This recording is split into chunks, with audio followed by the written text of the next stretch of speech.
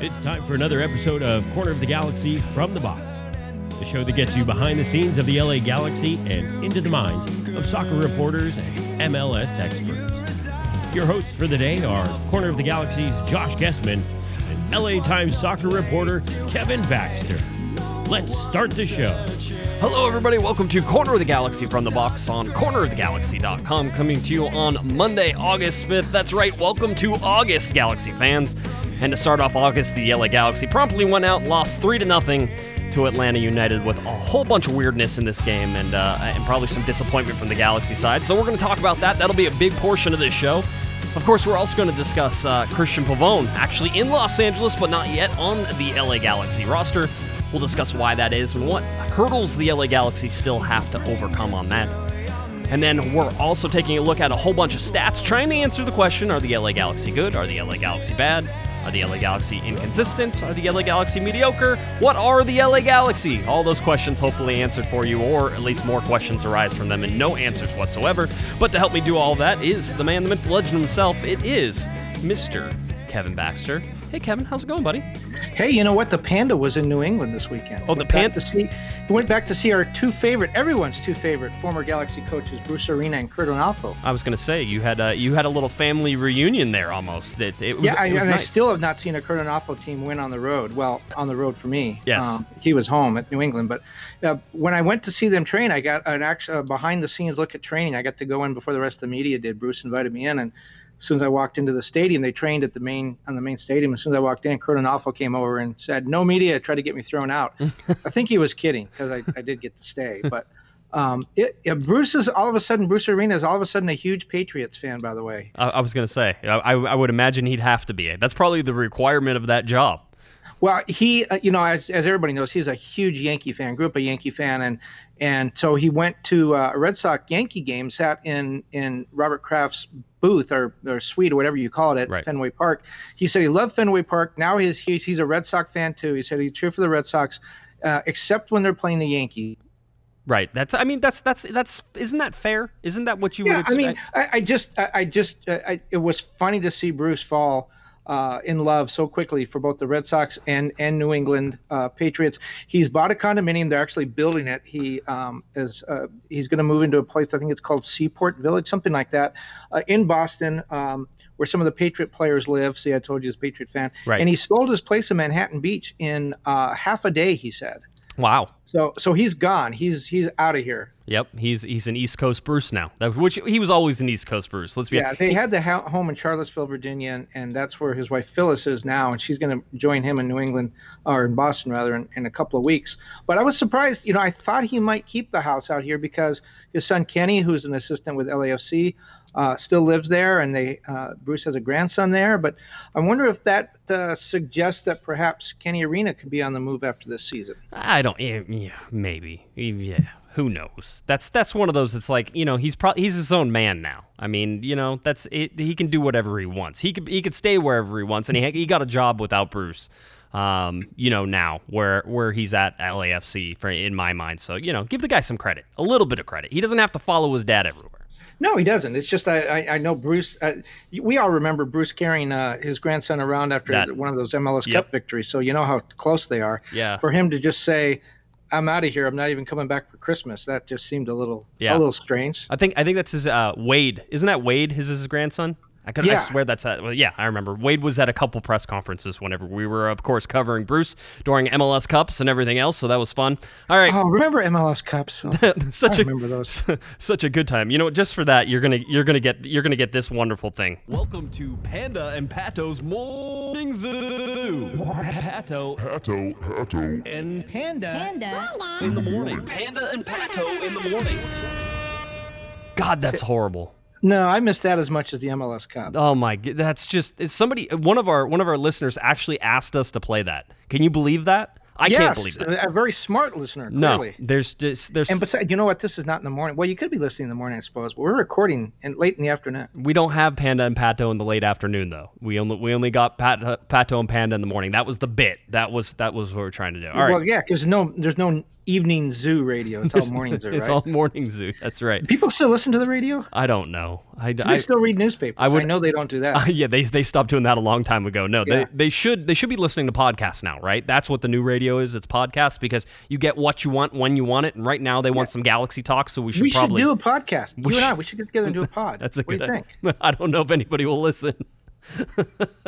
That would be fun. LA Galaxy at Atlanta United. The Galaxy, yeah. Back to them. 3-0 loss. I'll say this. I'm going to give you some positives out of this game. And the Galaxy outscored Atlanta 2-1. There you go. I was going to say the Galaxy actually kept Atlanta off the board from the run of play.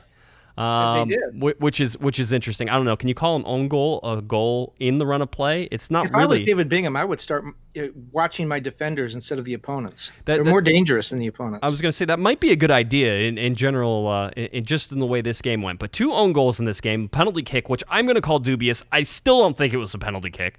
Nobody thought it was a penalty kick whenever it happened, by the way. My good friend Dave Denholm, who I point out is the original Galaxy podcaster, the original guy who had the first podcast ever covering the LA Galaxy. Dave Denholm, of course, took that chance to point out to me that VAR is stupid and broken, and I pointed out that the referees are stupid and broken in most cases, and that continues with that particular call. But anyway, 3-0. That's the final score. It goes down. I'm going to start off with some positives. And somebody said, I forget, it was on Twitter or Reddit, they said, I don't want to hear any positives from this game. There's nothing good you can take from this game. And in general, I agree, because the positives are limited. They're minor, Kevin. There's no Zlatan Ibrahimovic to finish chances in here, so the LA Galaxy knew that they had to be clinical. They knew that they had to do a whole bunch of things right in order to be successful, and they didn't do them, bottom line. So, the positives that I'm going to give here are very limited. But Guillermo Barros-Schelotto, Kevin, goes with a 4-3-3 formation, or what at least we're going to call a 4-3-3 formation. I'm not sure that's how they played, but there was Fabio Alvarez, Oriol Antuna, Sebastian Lletget, Jonathan Dos Santos, Perry Kitchen, Joe Corona, Jorgen Skjelvik, Dave Romney. You had Pipo Gonzalez and then Rolf Felcher on that back line, and David Bingham in goal. So the big changes here. Everybody knew that Zlatan wasn't playing. Everybody knew that Diego Polenta wasn't playing. Efrain Alvarez also suspended for this game. But the big change here that was on the defensive side was Dave Romney starting for Dan Steres. We can certainly take a quick whack at why that possibly could be, Kevin, because we know there's a couple things in the favor of this move, and one of them is that Dan Steres didn't have a great game against Portland. Everybody acknowledges that. I think even Dan acknowledges that. But for Guillermo Barros-Schelotto to really have no sort of faith in Dave Romney throughout this entire season, to see him start in one of the biggest games where you knew the defense was going to be under a lot of pressure, was at least a little head-scratching to some people. Well, I have heard from other MLS teams that Dave Romney is somebody that teams are interested in. Trade talks have been had. How far they've gone, whether it's just like, hey, what's up with Dave Romney? Would you guys trade him? And whether that's the extent of it, or whether they've actually really talked terms. Dave Romney is somebody that other teams are interested in. He's relatively reasonably priced. He's extremely versatile, can play all 4 positions. I think he's really good. I know we've talked, you just mentioned Guillermo has no confidence in him, but I think Dave is a pretty solid guy. He's not going to you're not going to remake your team around him. He's not that kind of a acquisition, but I think he would help a lot of teams down the stretch, and they have until Wednesday to make this deal. Now, when I saw that, my first thought was that the Galaxy were showcasing him. They were letting other teams see what kind of fitness and form that he was in. And the Galaxy do, if they're going to do, we're going to talk about the Pavón thing in a little bit, but they have 2 big needs with Pavón. One is an international slot, and there just seems to be, they do seem to have some flexibility on how they could create an international slot to bring Pavón in, but they also need a ton of TAM money to make this work under the salary cap. Trading Dave Romney for TAM money, or for allocation money, might be something the Galaxy have to do. Clearly, he's not going to play a lot under Guillermo.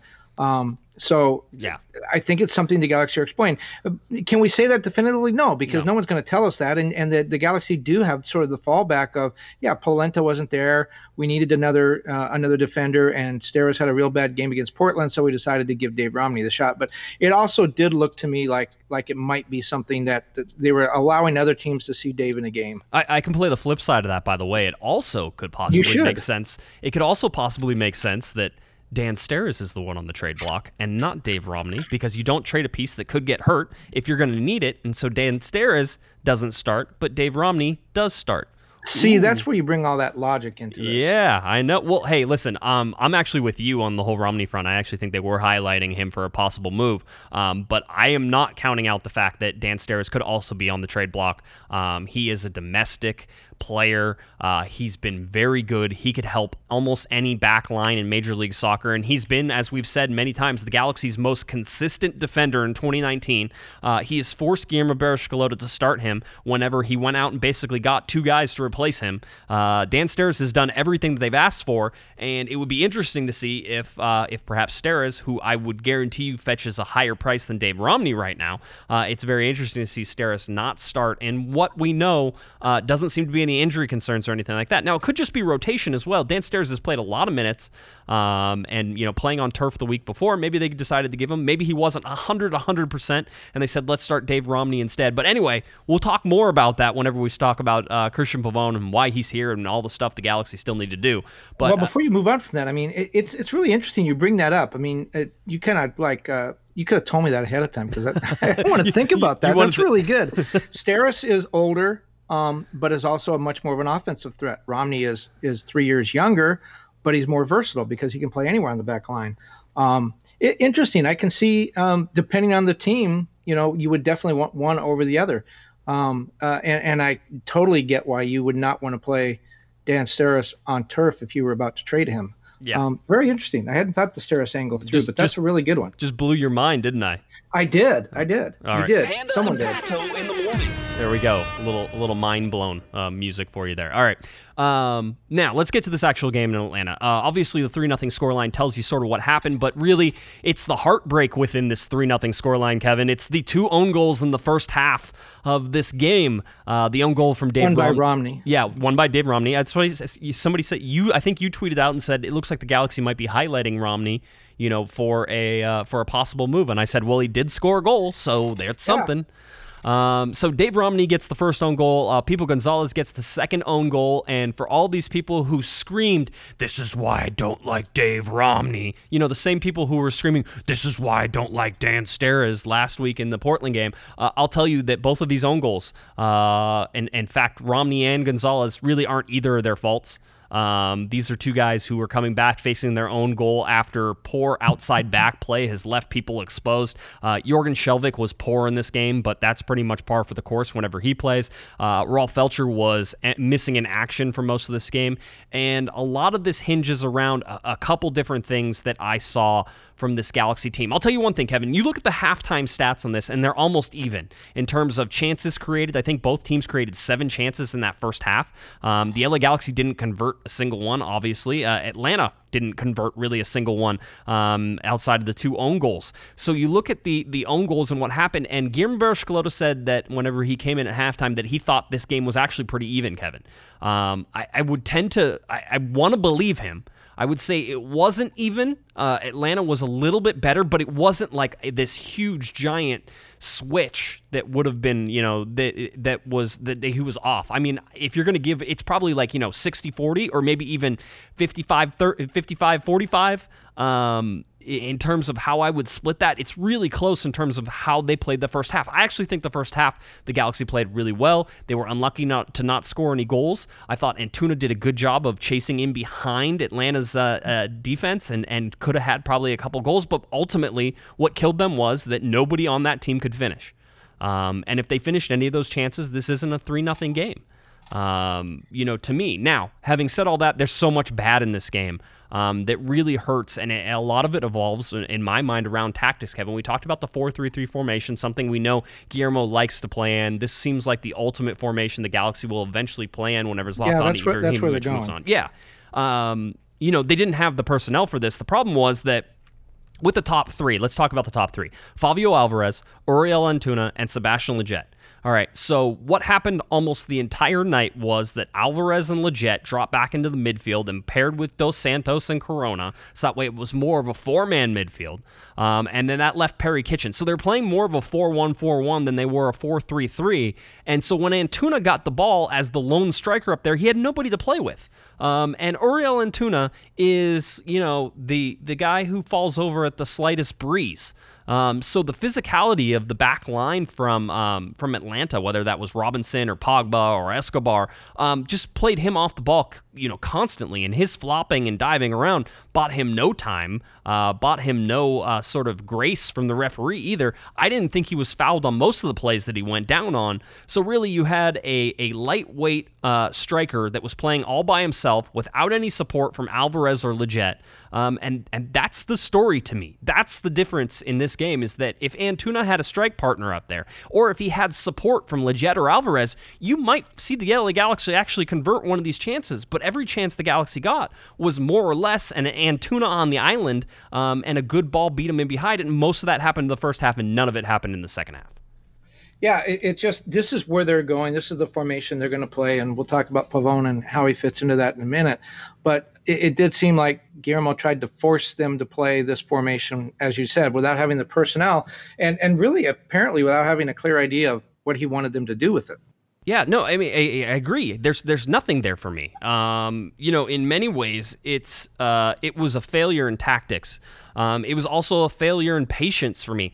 I don't like listening to the national coverage of the LA Galaxy, and one of the reasons I don't is I think that everybody falls into the, Zlatan Ibrahimovic needs to do everything on this team, and we don't know what the Galaxy are. And if you've been watching them every game, we do know what the Galaxy are. They're an inconsistent team. They're a team that has no patience. They're a team that is all gas and no break. And the bottom line is that Guillermo Barros-Schelotto deserves this loss more than anybody else. It's certainly not on the own goals. But having to put Skjelvik and Feltscher in there, you have to give those guys one job, because Feltscher and Skjelvik are not capable of doing the two-way job that Guillermo Barros-Schelotto is trying to put them into. Trying to create offense on those from the outside backs, Skjelvik and Feltscher, pressing them into the attack. You could see it. The Galaxy would do a good job of passing through the attacking third. They would do a good job of almost getting to that shot, and then there would be a turnover. And whenever there was a turnover, all of a sudden there were 7 players who were behind the ball, or basically in front of the ball, as Atlanta quickly countered. The first goal was 3 passes. 3 passes that found the space in behind Jorgen Skjelvik, who had been pressing forward. Skjelvik was late to cover the corner. Romney doing what he's supposed to do, which is moving in towards that front post and trying to cover the space. And there were people over Romney's shoulder outside of Gonzalez and right in that area. So that ball that gets crossed in is a dangerous ball and needs to be attacked. But Skjelvik doesn't pressure or even try to move the attacker off of that cross. And because of that, it's a dangerous ball, and Romney deflects it in the back of his net. It's the same thing on the other side with Feltscher, really, except that Feltscher was almost in the right position there. The ball was just a good pass in behind him. He's slow to react. He doesn't cut it off, and Gonzalez actually a little more at fault than Romney in this. Gonzalez is about a half step behind his cover there, and I think it was Joseph Martinez who was off his back shoulder. But Gonzalez has to intervene on that. If he doesn't, Joseph Martinez scores. So that's where it is. Those were the 2 own goals. And the fact that happens, once in the 23rd minute, and sort of took a lot of the wind out of the sails for the Galaxy, who, again, I thought were a good attacking team in the first 45 minutes. And then the one in the 43rd minute really kills that game. That game's over in the 43rd minute, and the Galaxy don't respond coming out of halftime either. And whether that's good adjustments by Atlanta United or however you want to see it, the chances they created in the first half don't get created in the second half. And because of that, you go and look at the stats, and the stats end up lopsided, Kevin. I mean, 20-11 on shots, 7-4 of shots on target. The possession isn't bad in terms of the Galaxy being on the road and what they were trying to do. I would have liked to seen the Galaxy be a little more direct in some cases, but when you look at this, it's a poor performance on the road, and maybe it's a game they're not supposed to win, Kevin, not without Zlatan and not without anybody else, but it just seems to me like they had the chances in this game, and they blew it. Well, you're right to mention, you talk about they having 7 players in front of the ball. They've given up 12 goals in their last 4 games, 7 goals in their last 2 games, and a lot of those in the last 2 games against Portland and Atlanta, more than half of them for sure, came at the end of counterattacks, where the Galaxy are just slow to react. They have too many people in front of the ball. And maybe this is not a fair criticism, because the game was even in the first half, even if the score was 2-0. But it does seem to me that going into the halftime locker room, I mean, we've seen Ziggy last season, I thought, made some good halftime adjustments at times.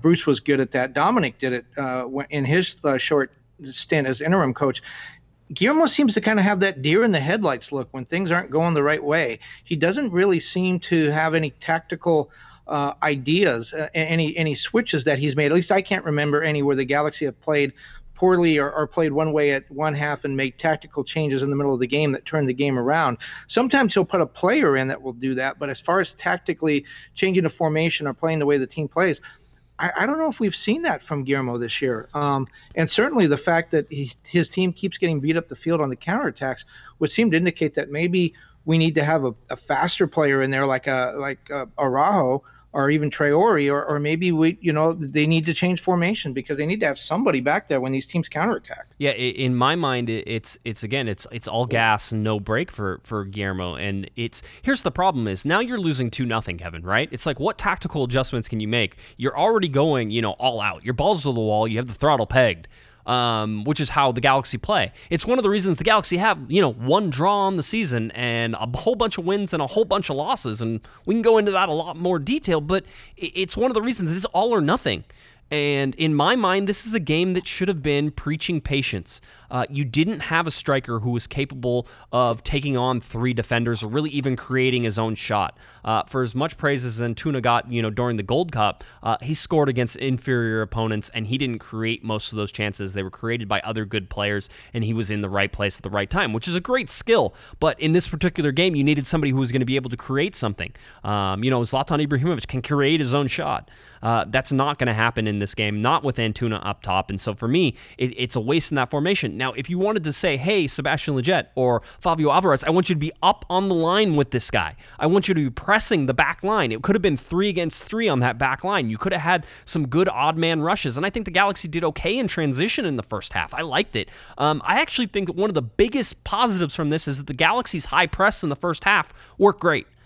Put a whole bunch of pressure on Atlanta, caused some disruptions, created chances. All those things are what you expected from this. But in my mind, putting Antuna up there is a wasted position for him. If he's going to play by himself, he didn't have the speed for separation, and he doesn't have the creativity to create shots.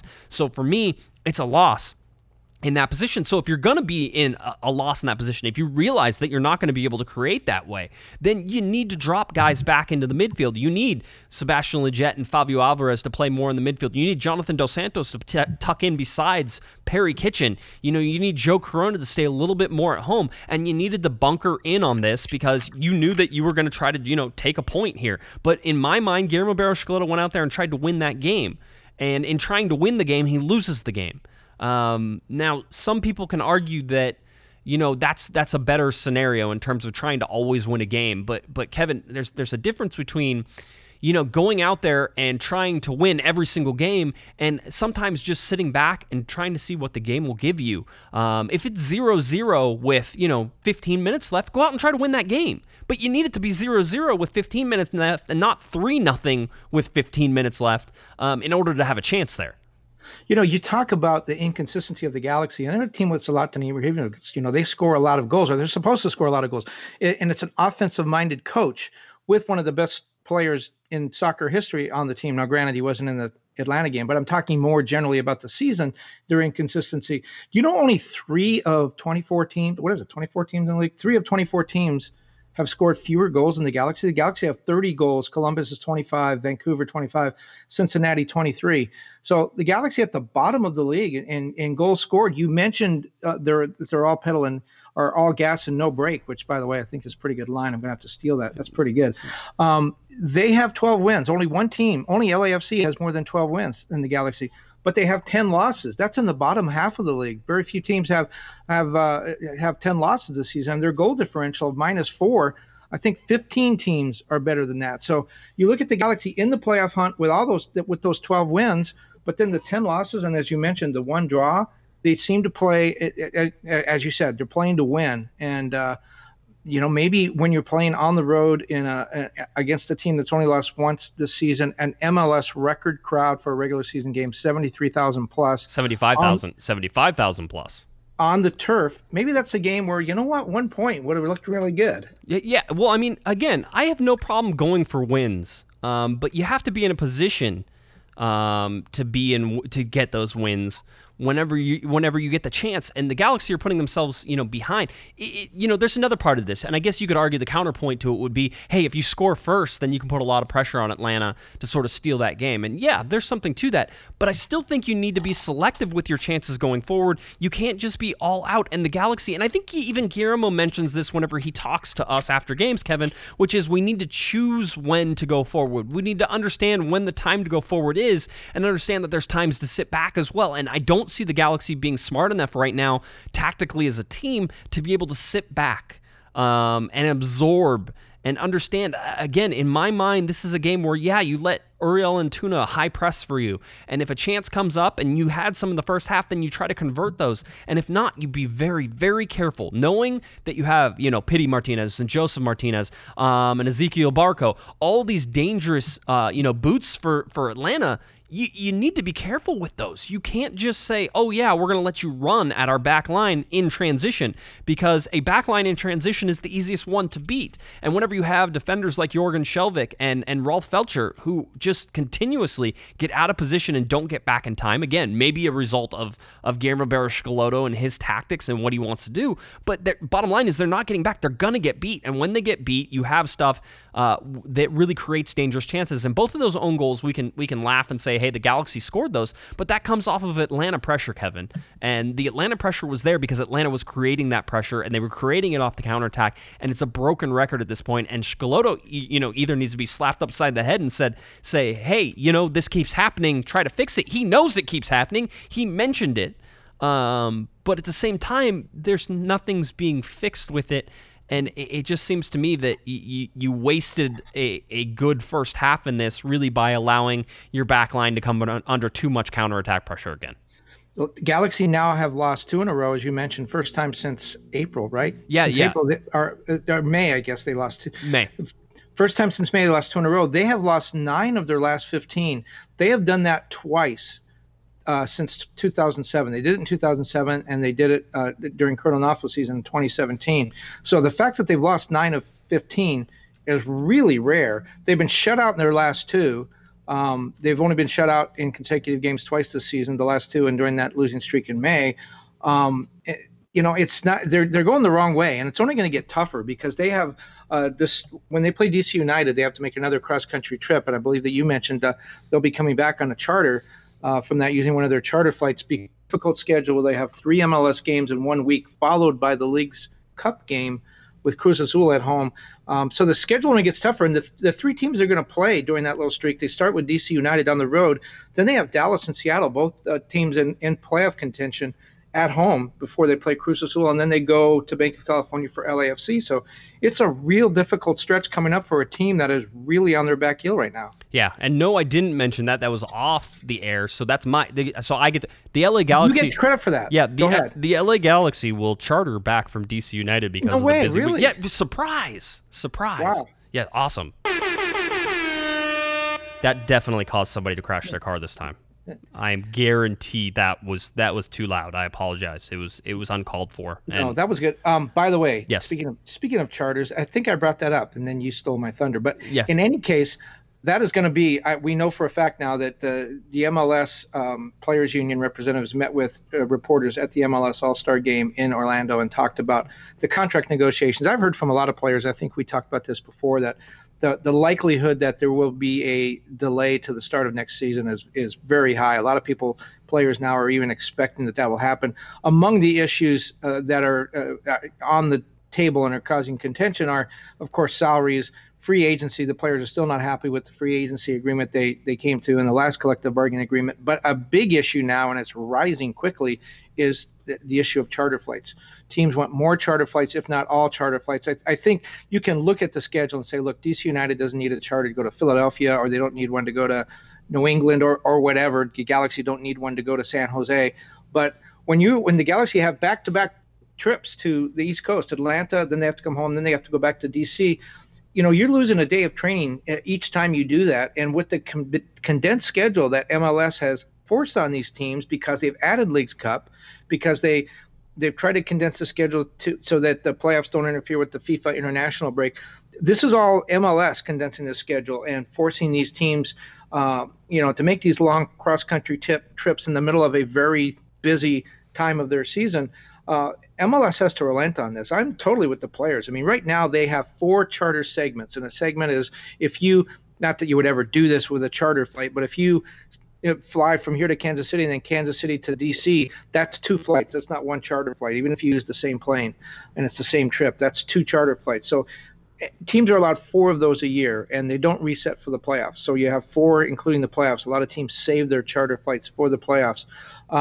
But you just can't do that. You lose training days. We saw the Galaxy, like a lot of teams, I think probably half the MLS teams have had a travel delay where their commercial flight was delayed or forced to land somewhere else, and it caused teams to travel day of game. That's now a competitive issue. Yeah. That means the players are not rested and they're not performing up to their best. There's an injury element with that. If they're fatigued, are not well rested, are not well hydrated. As we said, they're traveling back, they miss a day of training in the middle of the season. That could be, a really dangerous thing. Not dangerous in that someone's going to get hurt, but dangerous as far as a team trying to play well. So that is an issue that's going to come up. I'm glad the Galaxy is winning their charter flights for this. It's very important for them to get back and get prepared in time. It's a night game on a Sunday at DC United.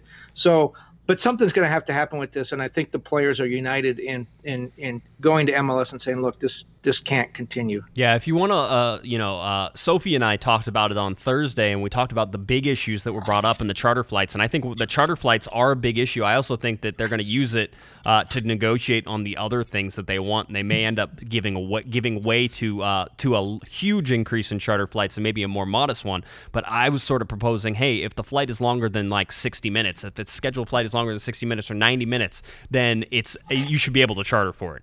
I would go 2 hours. I think the Galaxy can fly to Colorado commercial, Portland, Seattle, Vancouver. Anything longer than that though. Chicago, Dallas, Houston, Atlanta, certainly East Coast. I think you need to have. I think you need to have charter flights, and maybe they can do something. I don't know what the cost with it. I mean, a charter flight can cost $80,000. Commercial flights are much cheaper. But you have a team like the Galaxy. I mean, the premier team in MLS history, right? These are the New York Yankees of MLS. I know for a fact they fly Southwest more than any other airline because of the baggage policy, that they don't have to pay for extra baggage. I mean, when you have the best team in MLS flying on Southwest, which is a fine airline, I use it too, but the reason is because they can fly with free bags. I mean, that should tell you something right there. And maybe MLS will get into the situation where they're going to say, okay, LA Galaxy, you can take a charter flight to DC, but then you're going to stay on the East Coast and play DC. You're going to stay there and play Philadelphia and maybe another game. And then you use charter flights, commercial flights for that, or train or whatever. And then you come back. Maybe part of the solution is for the MLS to get a little bit smarter about their scheduling. Because you look at this, the Galaxy go to Atlanta, come back. They go to DC United, come back. It's the same thing. LAFC has a similar thing where they've had to make 2 East Coast trips within the span of a week. Why not just stay back there? Why not schedule a Friday and a Wednesday game, and let the team stay back there? Yeah, I mean that's always tough too, because then you have to house the team on the road, those types of things. I mean, listen, there's costs in all of it. I personally think that if you're asking, $500 or $550 million for an expansion fee, that your league probably should be able to support flying on charters and doing it the professional way. But, hey, maybe that's just me. I just know that the Atlanta flight's a long flight for the LA Galaxy, getting all the way over there, coming all the way back. The LA Galaxy arrived back in LA on a commercial flight on Sunday. So they played on Saturday and then basically traveled all day Sunday in order to get back. And so that was the plan. And like we said, DC United, the plan is that they will play in DC United and then charter back from that game. Well, if we've all flown commercial. I just flew back from Boston commercial flight. It was 6 hours, and you get off and you're sore, and the food that you get on the plane is not the healthiest, and it's crowded, and there's a lot of noise. You can't sleep. We've all been in commercial flights. We know how that works and how long it takes you to recover from that. I've actually got to fly charter a couple of times with the U.S. national team, and let me tell you, it is a totally different mode of transportation. You can have the food catered. The Dodgers, for example, used to have their flights catered by Whole Foods. You can choose the food you want. It can, have healthy options. The flights are quiet. You can stretch out. You can sleep. It really, people who think, oh, well, it's just for comfort's sake, it really does make a lot of difference. And I can totally buy the player's argument that, look, when we come back, it takes us a day to recover from that, and then we got to recover from the game as well. It's difficult. I'm totally on the player's side with this one. Yeah, that seems like the thing. Let's see. Thoughts after the LA Galaxy's loss from Guillermo Barros-Schelotto. He said, and I quote, "I think the first half was even. I think nobody had an advantage over the other team, but we made 2 own goals and gave them the possibility to be more relaxed and have a little more of the ball, but the game was very even. In the second half, we couldn't manage the ball and try to score to do something in the game. I think the last 45 minutes, I'm not very happy with the team." Yeah, okay. I mean, why not? I thought Jonathan Dos Santos was even more pointed. He talked about, and he's mentioned this before, this is something that he is serious about when he talks about being the Galaxy. So we're the Galaxy. We have to give more, starting with me, the captain. We have to correct a lot of things, small details, little things that you teach when you're a kid, basic things that sometimes you don't do, and those cost you games. That's pretty solid criticism from Jonathan, putting the blame on himself as well, but talking about, hey, these are things that we learn as kids and we're not doing them, and we're playing in the MLS. Yeah, I know. It's I don't know. I got a message from somebody, and they said, Giovanni Dos Santos played pretty good down there for Club America in his game. So maybe Jonathan Dos Santos wants to move on out of Galaxy Land and head down to Liga MX back with his brother again, reunite once again. Let's not drink the Kool-Aid on Gio, because go back and look at his stats. His first year with every team, he is he pledges allegiance to that team, and he loves being there, and he's a great teammate, and he shows up for training early. Let's talk about him next year and see where he is. I'm not drinking the Kool-Aid yet. I just thought that one was funny. That was a good one. All right, so we closed the book on Atlanta. Really an LA Galaxy performance that leaves a lot to be desired. Kevin, you rightfully said, momentum doesn't seem to work for this LA Galaxy team, so I doubt this will hurt them overall, but they will have to go and travel all the way across the country again whenever they take on DC United at Audi Field on Sunday, August 11th. It's a 4:30 p.m. Pacific time kickoff here on the West Coast, and that game is, I believe, on Fox Sports 1. It says Fox Sports 1, but usually when they list Fox Sports 1, it means that it's on Fox Sports 1 and not the major Fox, as was the case for this last game in Atlanta. I'll say this as well. The LA Galaxy had a nationally televised game against LAFC. They had a nationally televised game in the Leagues Cup against Tijuana. They had a nationally televised game against Atlanta, and now they're going to have a nationally televised game again against DC United. So some interesting things there. And of course, speaking of DC United, Kevin, some interesting things going on in their nation's capital. They've only won 2 of their last 13 games, so this is good timing. It is. It is, unless perhaps DC United signs a new player or something. I was gonna say, let's talk a little Ola. Ola, hi to you, Josh. Yes. Ola to you too, Kevin. No, Ola Kamara. That Ola. That Ola. Ola Kamara to DC United seems to be a thing. It seems to be happening. Kamara, it was in our nation's capital. Of course, you'll remember Ola Kamara just 7 months ago was transferred by the LA Galaxy to China. Ola was saying ni hao. He was, at least for a little while. So he was traveling to China. He was the Galaxy apparently got $3.5 million in the transfer fee, and Kamara was supposed to receive a $3 million per year salary. But it doesn't seem like all things went to plan in China, Kevin.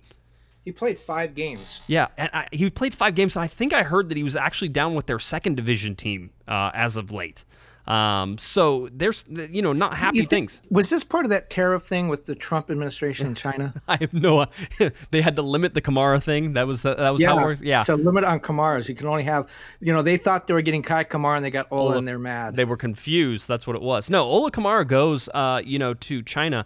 Was supposed to receive a $3 million salary, Kevin. So if he's 7 months into his contract, whatever, then you can figure he made about $1.5 million of his $3 million, and the Galaxy were only paying him. Or only, I should say, in Major League Soccer, it's actually a lot of money. The Galaxy were paying him $925,000 per year. He had guaranteed 2 years with an option on a third. This would have been the end of his second year, so technically he would have been optioned here at the end of this season. But we heard before the season started, and remember, it was right before the season started, that Ola Kamara and his agent had found some interest in China. and that he moved there because he wanted to go there, and the LA Galaxy weren't going to stand in his way, even though it was obviously a little inconvenience for them, although I call a little BS on the inconvenience part, only because the LA Galaxy ended up getting a ton of roster flexibility with that transfer. The ability to convert some of that $3.5 million into general allocation money meant players like Joe Corona came in. I believe the loan for Fabio Alvarez eventually was also one of those that probably ended up being money spent from the Ola Kamara deal. There's probably some other players on this team that are on this team because of this Ola Kamara deal. So the Galaxy gained a whole bunch of flexibility with Giovanni Dos Santos, doing the buyout on Gio and this Ola Kamara thing. Don't be surprised. I mean, don't be swayed by any other arguments. What's going on is Dennis DeClosa and Guillermo Barros-Schelotto have a blueprint. They know what they want the final product to look like. And you see things like, the new academy director and Junior Gonzalez taking over at the Galaxy 2. There is a blueprint. They know what they want this team to look like at the end of the day. And it's a team that includes people like Uriel Antuna and Fabio Alvarez and Christian Pavón, who we'll talk about in a bit. That's where they're going. And when they got rid of Ola Kamara, I think there's probably some argument that, Ola might fit in with this, makeover, but he's more valuable as far as getting cash. So we can go out and, like you said, get Giancarlo Gonzalez, get Polenta, get and be able to afford to pay Joe Corona. So, they turned Ola Kamara into about like 4 different players, and that was much more important to them than keeping him, who, when they get the offense they want, he might not fit in there anyway. So this was all part of the master plan. The only part of the master plan that doesn't fit is Zlatan. I'm fairly sure his days here are numbered because he doesn't fit into this kind of style that Guillermo eventually wants to play. So my feeling is this is probably his last year, and the Pavón salary will come out of the $7.2 million they save when Zlatan moves on. But yeah, there is a blueprint. There is a master plan of how they want this to look. And Ola was sacrificed for that. I mean, that's my feeling. Yeah, I think the simplest answer, if we're going to go simplest answer is always correct, is that Ola Kamara wanted more money. He knew he could get it in China. He wanted to move, and the Galaxy were fine with that because they knew that they could get a whole bunch of roster flexibility in it. I will say this, though, however. If you keep Ola Kamara as your striking option, right, and you want to play a 4-3-3, he fits into a 4-3-3 way better than Zlatan Ibrahimovic would ever fit into a 4-3-3. And if you could have Pavón and Alessandrini on either side of Ola Kamara as your top 3, I have to imagine that's one of the top 3, one of the best top 3s in Major League Soccer. So, the fact that Ola Kamara looks like he's going to be signing with DC United, which, by the way, the only reason that this seems to be coming up right now is because Wayne Rooney, that one guy, Manchester United Wayne Rooney, Everton Wayne Rooney, DC United Wayne Rooney, seems like he is very much considering going back to Derby County to be a player coach. Or Burnley. I thought, no, I'm pretty sure it's Derby County, isn't it? Or is it? I heard Burnley and Derby, either one. Okay. Anyway, yeah, it's the Steven Gerrard School of Management. I was going to say it was, and if it's Derby County, then that was Frank Lampard, who was Ashley Cole. Frank Lampard, who was at Derby County with Ashley Cole, who almost made it to the promotion playoff. But anyway, it seems like he wants to go back and play. Very coach cool logo for Derby County in the championship. In England, by the way. So that's happening. So somebody actually brought up, they said, hey, this feels a lot like Jelle Van Damme. And I said, to be honest, I felt like the situation with Jelle was that the LA Galaxy probably could have predicted that something like this might have happened, just with the sort of, I'll say, unease in the familial relations around Jelle Van Damme. And how that sort of went and how that sort of, was going to, transpire.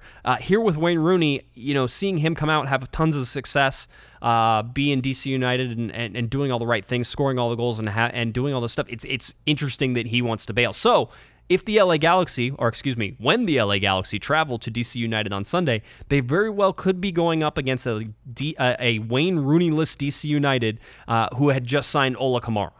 Well, he is going back to England on Tuesday and is supposed to come back Wednesday and begin preparing for the Galaxy game. We'll see if he comes back, and we'll see if he's totally focused on that. I mean, he talked about the Galaxy have to fly across country, and Wayne Rooney's going to be flying twice across an ocean in the span of 48 hours. So we'll see how he does with that. Yeah, it's a really interesting. I mean, why would you fly across. You're not coming back. I mean, here's the deal: is that at least the transfer deadline on this side of things needs to be figured out from the DC United side, because they need to bring in Ola Kamara, and whether they can do that with or without Wayne Rooney, I'm not sure if they have the funds for that or how that goes. But they really need a decision from Wayne Rooney by Wednesday. That's when this all closes, and quite honestly, that's when the LA Galaxy have to also announce Christian Pavón by Wednesday. Or at least by Thursday, as long as they meet the deadline with the league on Wednesday, and whenever that deadline is, it's usually a Central Time deadline. So, but Wednesday, the 7th, is when the secondary transfer window closes in Major League Soccer. By the way, before we get too far away from Rooney, apparently the deal is, it is very, we kind of mentioned it in jest, but it sounds very much like a Steven Gerrard thing, because remember when Gerrard came here to play with the Galaxy, he had never played or really lived anywhere except Liverpool his entire life. Well, Rooney grew up in Liverpool, Manchester area as well, and they have his family has a $26 million home near Manchester. He has a wife and 4 kids, and they apparently they've been living with him in Bethesda, but just the strain of being that far away from England has been tough on them and tough on Wayne Rooney. So that's why they're going home. I mean, it's weird, isn't it? I mean, you see so many players that play in so many different countries. Like Ibra's played in 6 or 7 different countries and seems to adjust really well. But some of these English players, when they come over, just the draw of home, they're just not used. They're not comfortable being outside of England. Yeah.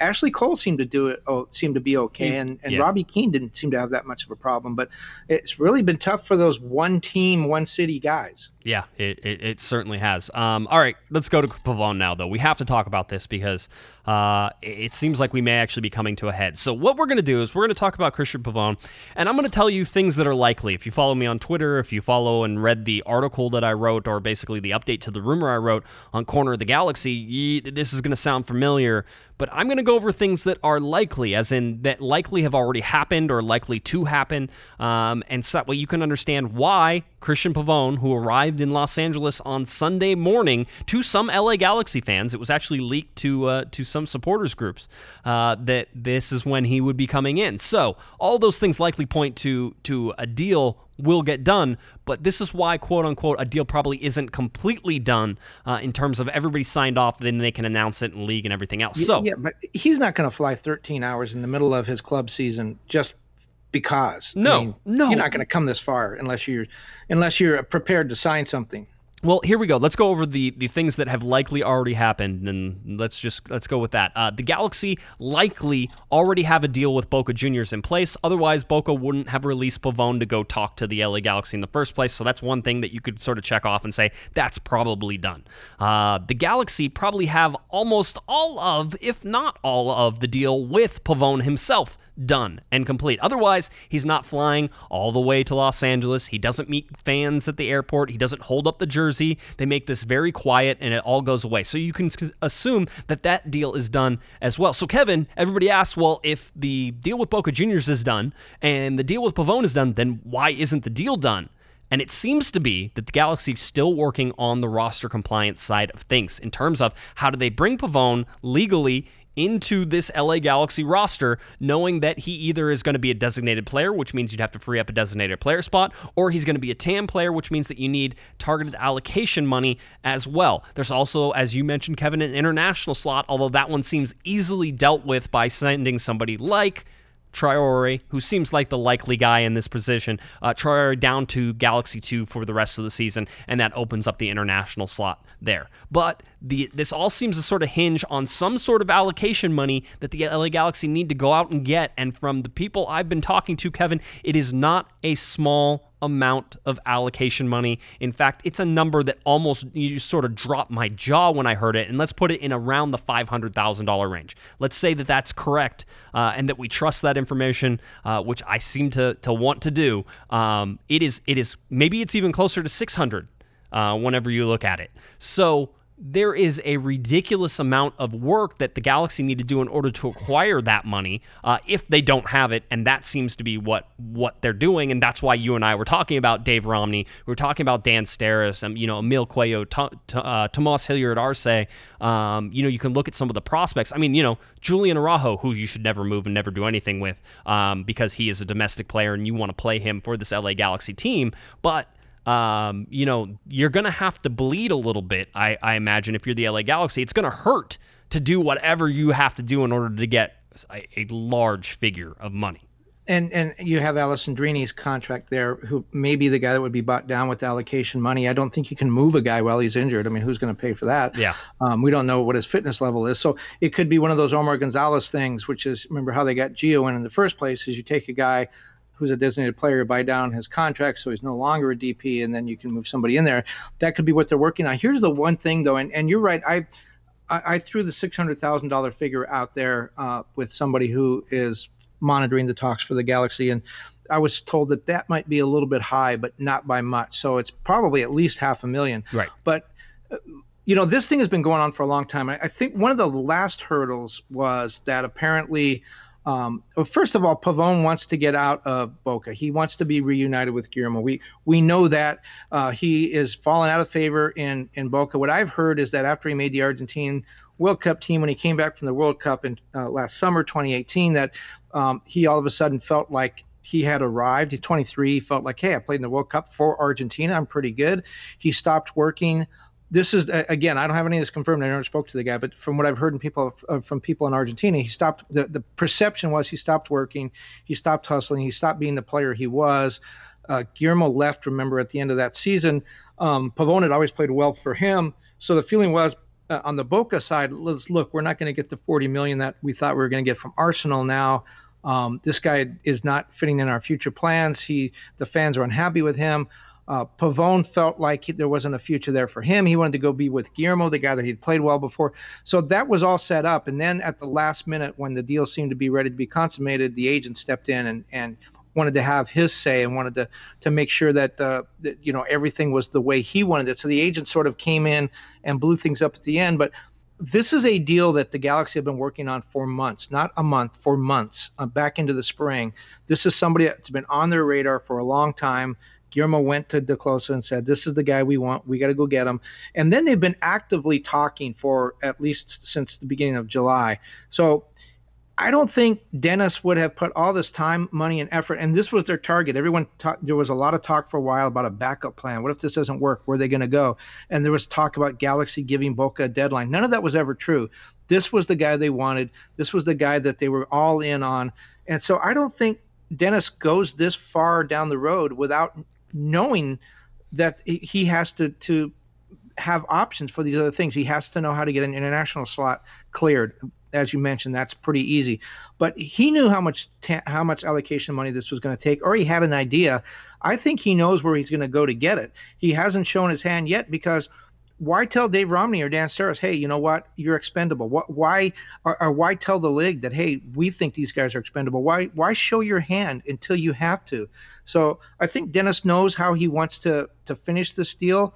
I think he's just waiting to get to the point where he has to do it and show everybody what kind of cards he's holding. Yeah, well, I mean, there certainly is everybody in the league knows that the Galaxy are trying to bring in Pavón. So the price increase on all the stuff that they're asking for, if you're asking for TAM, whatever player you give up and whatever TAM you think is there's a negotiation and process for that. And the Galaxy are really sort of on the weaker side of things in terms of that. Unless they can get multiple people willing to give them what they want and then play them off each other, that's really the only way to make your position a weakness be a little bit more of a strength. So all this has to happen, though, by Wednesday. Again, I'm not sure of the exact cutoff time on that transfer window, but the Galaxy, and I don't know that they did this, but I would assume that it's somebody certainly close to that organization, made sure that the supporters knew when Pavón's plane was coming in.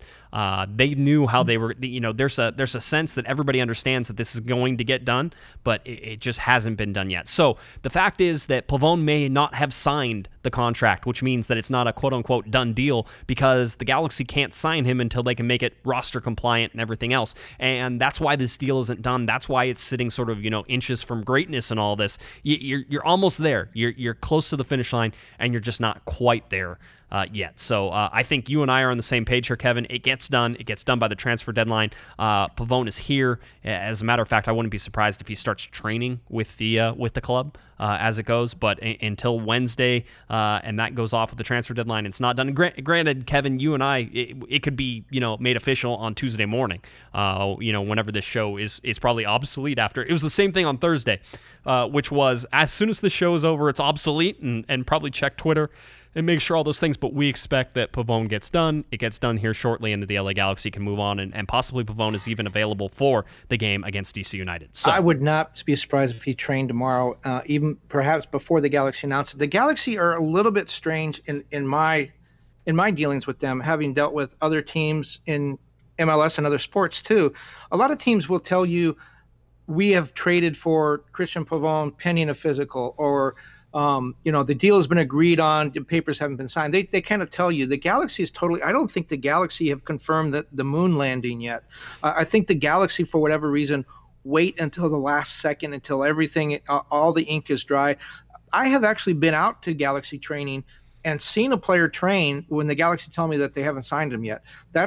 I wouldn't say that's common, but it's happened repeatedly. So I think this is one of the things where I would not be surprised to see him train Tuesday or Wednesday before the Galaxy formally announced the deal. And that's because they want to wait for the league to approve it and all these other things that are really, they can announce it earlier than that. Clearly, the Galaxy as an organization is very conservative, and they would not have told fans to go meet him at the airport if they thought that these photos would come back and embarrass them by Pavone getting back on a plane and flying home and not signing. They're not going to allow those pictures to go up on Twitter unless they know for sure that this guy's going to play for them. Yeah, it seems likely. All right, let's see. Let's get to the stats. We have some stat stuff here, Kevin. We have a little bit of time left. We decided that we each dug up a whole bunch of stats in the Galaxy, and how they're related to each other, God only knows, because we didn't share them with each other. But we have a whole bunch of stats, so we figured we just cram them into one segment so that way your eyes can glaze over and you can follow over. But our basic questions were, and these are the questions you should probably ask yourself as you're listening to this, is, are the LA Galaxy a good team? And are the LA Galaxy, let's see if I can actually get it. Okay. I misplaced my whole thing where I was like, where are the notes that I actually wanted to say? Are the Galaxy a good team is really the best thing that we want to try to take from these notes, Kevin, is, are the Galaxy a good team as we go through stats, or are they a bad team? Are they inconsistent? What are you trying to get from the LA Galaxy as you listen to these numbers, and what comes to mind as you're doing this? So I'll start off with mine. All right, I'm going to give you a couple here, and then we can go from there. In 2018, the LA Galaxy took 25 games to get to 37 points. All right, so in 2019, the LA Galaxy took 23 games to get to 37 points. So basically a 2-game advantage there. Now, having said that, Kevin, 2018, I think we can all agree, wasn't a great team. They weren't even probably a good team. They were a bad team. So the fact that the LA Galaxy are just basically 2 games ahead of the same position they were last year, it, in my mind, raises a question. Yeah. And when you look at the way that they've gone up and down, and even Jonathan talked about that. He said it feels like last year when the Galaxy struggled for momentum. It kind of he used the term, the ghost of last year seemed to be present again. They win and they lose. They had the 4-game losing streak in May that we talked about. They lost their first 4 games in May. They had the 5-game winning streak in March and April. But since then, it's basically been since June 2nd, loss, win, loss, win, loss, win. It's difficult to climb up the standings or to stay there when you do that. And I think you really hit on something when you talk about the fact that they have 1 draw. That's the lowest in MLS. Yeah. That is telling to me, because, again, the 12 wins, only one team has more than that. The 10 losses, half the league has fewer than 10 losses. So are the Galaxy a good team? 12 wins would tell you, yeah, they're right at the top of the league. Are they a bad team? 10 losses, they should be at the bottom of the standings. 30 goals. Only 3 teams have fewer than 30 goals. Their goal differential, -4. 34 goals given up is not a bad total, but the goal differential -4 is horrible. So I will say the one thing, the real saving grace, and they played without Zlatan in this game, if they can just get to the playoffs. When you look at some of the games that they've had this year, the LAFC game, if you buy the argument, and the standings would seem to indicate that LAFC is the best team in the league, the Galaxy with their record struggling a little bit. The Galaxy win that game. There's been other games that they have played super well. If they have the ability to turn it on at times. If they get to the playoffs, I think they're going to be one of the most dangerous teams in the playoffs. As Dan Kennedy said the other day, nobody wants to face this Galaxy team, a one-game knockout round. So are they good? Are they bad? I mean, they could easily finish with a losing record, and if they make the playoffs, they could win an MLS Cup. I could totally see that happening. Yeah, do I need to come over there and take a clicky pen out of your hand? Is that the Wow, you really hear that? Yes, of course. It's recording. It hears everything, Kevin. What do you... It's like it's your first podcast. All right, piggybacking. Is this a podcast? Sometimes. It's just a conversation between two people who's then broadcast and people then yell and scream about. Galaxy are on track right now to score 44.3 goals. The Galaxy are on track to allow 50.3 goals.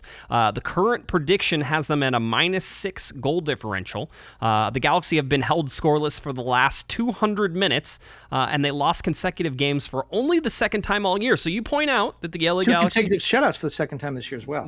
That is true. The LA Galaxy had the 4-game losing streak. So if you take that as one block, then outside of that, the only other time the Galaxy have lost 2 games in a row is this last 2 games. And so certainly that's something. The goal differential I was talking about, the Galaxy currently have the 4th worst goal differential in club history. It was -22 in 2017. It was -10 in 2011 or 2007. It was -7 in 2008. In 2019, it's -4. And in 2005, it was -1. And those are the only times the LA Galaxy have ever finished with a negative goal differential in their 24-year history. Now, they still have a chance to obviously come back from their -4 they're at right now in 2019. But as they currently stand, I said, I'm predicting sort of a -6 goal differential if you go ahead and try to predict out all these things. Staying on the goal scoring stuff, the Galaxy currently have scored 30 less goals than last year. All right, they've scored 36 goals this year. They have 66, or they scored 66 in 2018. All right. That's a huge difference. But the Galaxy are also currently have allowed 30 goals less than last year. They allowed 64 in 2018, and they currently have allowed 34 in 2019. So but they got 11 games to go, so they got a shot. They do have a shot, and that's sort of one of those things. You talk about the 11 games, though, with the Galaxy averaging 1.61 points per game right now. That means that if you take that times their 11 games they have remaining, they should score they should get 17.71 points out of the next 11 games, which means they would finish with 54 or 55 points, which would only be, Kevin, a 6-point improvement from last year. But all the models seem to say if you get 50 points, you're in the playoffs, especially with 7 teams going. You would think, but that's certainly, and by the way, this goes to where the LA Galaxy currently stand in the standings. In the Western Conference, they're currently in 5th. It's the second lowest they've been in the conference. In the second week of the season, they were at 8th. In the Western Conference, okay? So the second game of the season, they were 8th after that second game. Then, after the 3rd and 4th games, they were 5th. So they actually improved from the 8th to the 5th. So they're now tied with that. Ever since then, it's basically been 2nd or 3rd for the LA Galaxy the entire year in that Western Conference. So this where they're at right now is currently, technically their second worst position all year in the Western Conference. And it also puts them in a position, Kevin, where they didn't finish in the top 4. So they don't have, either if you finish top 1, you get the first round bye. And if you're in the top 4, so positions basically 2, 3, and 4, that means you host the playoff game, that first playoff game that you're going to be put in as well. I don't know if that makes a huge difference for this Galaxy team. Because of their inconsistency, they've been equally as good and equally as bad home and road. I mean, they've played some really good games on the road and some real dogs, and the same thing at home. They lost Colorado at home. So I'm not so sure the home or road is a huge deal for them. But the other thing is we could see Pavone in the lineup by Sunday. How much does that change the team? Or does it change it at all? I mean, that's sort of a question too. Here, I have one more. I think I did all my stats after this one. But the home points, the Galaxy are 6 points below their yearly average at home right now. So they average about 30 points at home over their 24 seasons. Okay, right now they have 24 points, which basically means that they have. Let's see, there are 5 home games left. They have 5 home games to sort of raise that 6 points to get to their average, which I think you'd expect them to do. So that's nothing that's sort of the way. The away away points, the Galaxy needs 7 points from 6 games just to tie last year's away point total. They have 13 points versus 20 points that they had last year on the road. And so they're currently right now sitting on their franchise average. The Galaxy average 1.21 points per game on the road over their 24 seasons, and right now they are sitting at 1.18, so just slightly below it, basically right on top of it, which means that, in terms of they're about average on both of these. They're an average team, both home and away right now, whenever you look at, their points per game at home and their points per game away. And I should point out, the Galaxy have 4 more games in August. The Galaxy have 6 games in September, 1 game in October, total of 11 games remaining, 5 home games, 6 away games. So it'll be even 5-5 after the LA Galaxy play this game in DC United on Sunday. But yes, they can still lift that Leagues Cup, which is, as we know, really important. I saw some tweets that said, the worse the Galaxy get in Major League, that they were talking about after the Atlanta game. They said, the worse the Galaxy get, the more I want that Leagues Cup championship. Yeah, exactly. Raise a cup. They want hardware. I still think there's no reason for the LA Galaxy to take that. Again, it'll be the second team again. I remember Dave Romney talking to him after the win over Tijuana, and he was like, hey, we told him when the schedule was and how busy it was, and he goes, great, that means I'm going to get to play in that game again. And so he scored a goal for his own team. That's right. So he's been on a goal scoring streak. He's a man on a mission for sure. All right, let's see. I'm trying to think if there's anything else. We've sort of covered the standings with you. We've covered the overall schedule in basic terms. Let's get to this question and then let's get on out of here. Let's see. Mamita Mommy, I believe, is how the screen name is actually read. The email goes, hey, Josh, question for the podcast. Do you think that some of these contracts we have lingering from Chris Klein, Pete Vagenas days are haunting us in that GBS can't create the kind of team he wants and has to work with a hybrid of players he's looking for in the future, but hampered with players from before he came? Do you think any of this plays into why we're so inconsistent? I know the answer to that question. Mr. Kevin Baxter. Yes, the answer is yes. Absolutely. It's and that's why Ola Kamara had to go. I think, as you well pointed out, he would have fit in the offense, but they needed the money more than they needed him. Yes, absolutely. The Shelvik deal is a big one. Yep. For example, here's a guy who's not even playing regularly, and he's costing them $1 million a year. I'm not so sure Juninho was somebody that fit into what they were trying to do. Well, they went out. They went out and got him though, so that's a DTK deal. All right, they went out and got Juninho. I'll tell you, the other one is Perry Kitchen. Kitchen, expensive contract, not necessarily. I don't know that he fits in with what Guillermo's trying to do. Yeah, I do think there's probably 3 or 4 guys you can look at. I mean, there's other guys there that are serviceable, that are useful, that you're not going to build like a Servando Carrasco. I think he's a very useful guy. You're not going to build the team around him. I don't think, they would have gone out to get him, but I think they're happy to have him because he fits what they're trying to do. But yeah, I do think that there are a lot of players. I mean, we've seen the thing with Romney, and again, I'm a big Romney guy. Nothing bad to say about Dave, but he clearly is in Guillermo's doghouse. Is not a guy that has a future here, and so that's a contract. I don't know. You can really put that one on Klein and Pete Vagenas and say that was a bad one, but Shelvik, Kitchen, I think there's more than a couple. Yeah, there seem to be. And I think that's the case anytime anybody comes into a situation like this where you come in and a team had been built for a certain purpose by a different person. Sigi Schmidt went out and made some changes. Remember, there were a whole bunch of changes year over year from 2017 to 2018. Bruce made 21 changes, his first winter here. And then you look at Jose Mourinho at Manchester United. Came in and Bastian Schweinsteiger never got to play.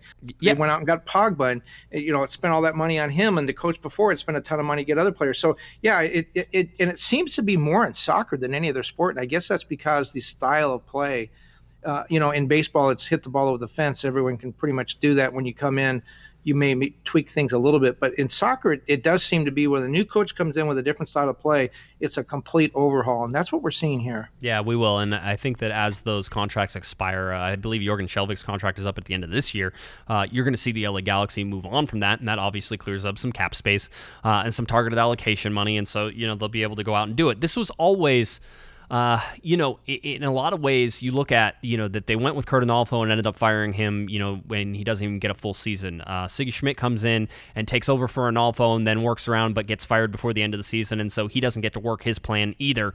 So now you're looking at Guillermo Barros-Schelotto. I mean, Schelotto and Dennis DeClosa even said this in an article, I think that was in The Athletic not too long ago. He said, basically you have to have some short-term success. That way you can stick around long enough to have long-term success. And so that's what the Galaxy are trying to do. There's this balance of short-term and long-term, but they clearly have a long-term, Kevin, as you've said, roadmap that they're trying to work on and the style of play that they want to do, and they're going to make decisions based off of those styles and that roadmap. And that might mean that it's not a perfect fit this year, and you would hope that all the pieces fall together next year for what they're trying to do. Cristian Pavón seems like it's more of a long-term thing, or at least it's a 2 or 3 year deal, in terms of what they want to expect from him and what they have if they can eventually, and I think we agreed it's a loan with an option to buy at some point. And so having said all that, that's what we're looking at. Well, yeah, and it's interesting because a lot of times I said all year, talking about the European model, I don't want to finish 5th or 6th. I don't want to just make the playoffs. I want to win the conference. I want to finish atop the conference. Guillermo hasn't said that even once. Guillermo has talked from the very first day about we're going to make the playoffs. We need to make the playoffs. We want to make the playoffs. So that tells you right there. It's a lot of time. It's all or nothing. This is probably his last season here. I think he wants to go out a winner. He's very interested in having the best record possible. Guillermo's being much more sort of understanding that this is a process, but the last thing they want is to miss the playoffs for a 3rd straight season. Guillermo's smart enough to know what that means in the history of the Galaxy franchise. He needs to get to the playoffs. Now, if they lose when they get there, that's not fine, but that's not a death knell. Not making the playoffs would be a huge blow to the momentum they're trying to build. So I think getting to the playoffs, maybe winning that first game and getting a little bit of a taste of the postseason, that's really important to the team. Well, so I think you're going to see them really push for that down the stretch. Guillermo has been not relaxed, but all season long it has been that, hey, we're just going to get to the playoffs. We're going to get to the playoffs. Now, with them falling to 5th, I think there are some warning bells going off.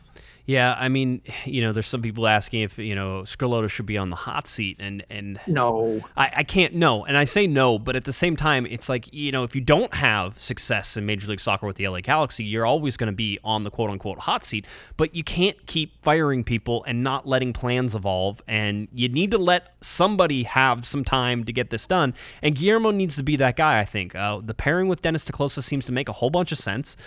They seem to be working together well. I think there's going to be hits and misses from them. I think that, Fabio Alvarez is sort of borderline right now on whether or not he's a hit or a miss, but he's alone. So I don't think you sit there and say, oh, well, the Galaxy tied their hands long term. I mean, Dennis so far seems to have been pretty smart on the gambles and risks that he's willing to take. And some of those lone guys like Antuna, like Fabio Alvarez, those aren't huge, risks for the LA Galaxy. Those were sort of, hey, let's win sort of now. And if these guys can help us, that's great. And if not, then we can get somebody next season.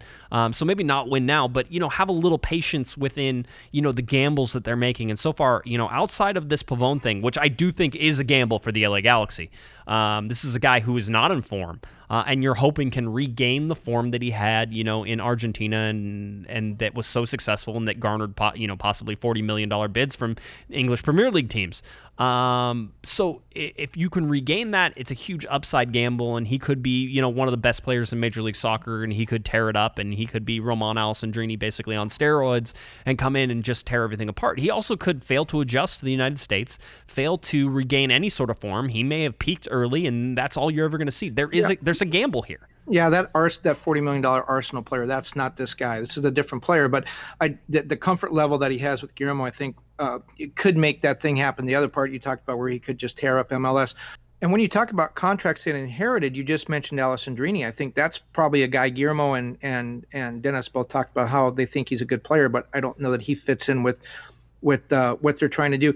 Gio was another guy, and they cut bait on him. And credit to management, they spent a lot of money to get rid of Gio. He was a guy that didn't fit in what they were trying to do either. So, and then again, mentioning Gio, when you look at all the money the Galaxy has spent to sort of start this blueprint, start the rebuild that Guillermo and Dennis want, that's why I don't think he's on the hot seat. Dennis has talked about a 2 to 3 year plan. I think Guillermo's about as safe as any coach in MLS right now. I think he's okay. If they don't make the playoffs, that'll be a big blow, but it's not going to hurt his job future in the short term. Now, if they're in fifth or sixth place in the middle of next season, then maybe things change a little bit. But you got to give the guy a chance to put the team together that he wants, that he's comfortable with. He doesn't have that team right now. Yeah, he doesn't, and the Galaxy show it. Again, inconsistent. I don't know if our stats helped. I think what they proved was the Galaxy are an inconsistent team. I don't know. They can be one of the best teams in Major League Soccer, if not the best team in Major League Soccer. The way they played against LAFC was dominant, across most of that game. So for me, it's you see that and say, okay, there's flashes there. But you've also seen them just play horribly against, teams like Colorado. Portland. What those numbers really showed to me is that you have a calculator. Yeah, that I have too much time on my hands. That's what it. Well, that too. We all knew that. Yeah, exactly. How many games you going to miss coming up? 3. I'm missing 3 home games thanks to the condensed schedule. 1, 2, 3. Yes, very quickly. I'm only gone for 9 days, but somehow I missed 3 home games. So poor planning on my part. My wife and I are actually going back east so she can visit her family before she's on the no-fly list because she's pregnant and they won't. You're not supposed to fly after that. I think during the 3rd trimester. So we have to make the cutoff. So I will be back east in all of its humidity and glory. No, I will not get to go to the DC United game because that was the one thing I wanted to have happen, but that didn't happen. So instead, I get to miss 3 home games and no DC United game. So the lovely and talented Michaela's pregnant. Yes, yeah, everybody knows that. Do you guys know who did that? Yeah, it was. I'm pretty sure it was me. So okay. That's. Well, I guess we'll find out. But we're gonna find out. Yeah. Exactly. Right now, we're gonna go on the assumption that it was me. But yeah, everybody knows she's due in December, so sort of going towards that. But that means that off-season birth. Exactly, because I planned it correctly, Kevin. Because I'm a good podcaster and a good MLS reporter, and I do things correctly. The super draft. Yeah, you might have to miss the super draft. Oh darn! Whatever could happen. But what that means is basically that there probably won't. I'm gonna miss probably 2 podcasts next week as well. So we'll see if I end up doing anything on the road while I'm there, and it might just be like a little solo show that I've done basically when I was in Atlanta or stuff like that. Maybe I'll still be able to update you. You're cutting the Panda out? Yeah, there'll be no Panda. Wow. 1 is I'm not taking you with me, and 2 is that it's just easier for me to do it by myself. Here's what I have to say to that. Yeah, I figured clicky click, click click. Yeah, I know. I can also play that game. I have a mute button over here, so we can make that happen. All right. Anything else you want to talk about? You good? Are we done? I think so. We should do a pod sometime. Every once in a while we'll do that. Let's see. On Thursday night, the Hammer had to see Weird Al at the fair, if you can believe that ridiculous excuse. But I have a great replacement. So Delmy will be back in. She'll be making her return to the Corner of the Galaxy studio. So make sure you're tuning in. Thursday live show 7 p.m. You'll want to catch that as well. So that's all I have on terms of show news and stuff like that. So are you good? I guess. Okay, you're good. That's it. If you're looking for Mr. Kevin Baxter on Twitter, it's at KBaxter11, or you can head on over to LATimes.com, where you can get all of his coverage of soccer in Southern California and around the United States as well. So make sure you check it out, LATimes.com and at KBaxter11. All right, if you're looking for me on Twitter, it's at JGuessman, JGUESMAN, and of course at Galaxy Podcast. Head on over to cornerofthegalaxy.com for all of our videos, podcasts, stories, articles, recaps, previews, all that stuff right there on cornerofthegalaxy.com, as well as our merchandise. Buy any of our scarves, any of our t-shirts can be found in the shop button right there.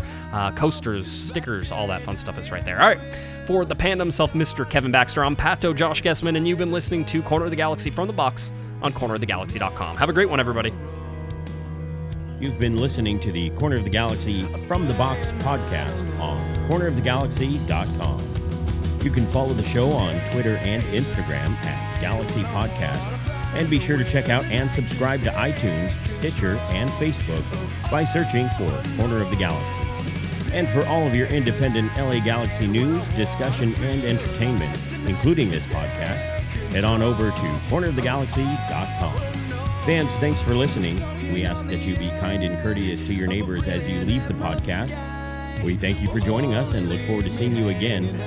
Until then, I'm Michael Araujo, and on behalf of the entire Corner of the Galaxy crew, goodbye, everyone.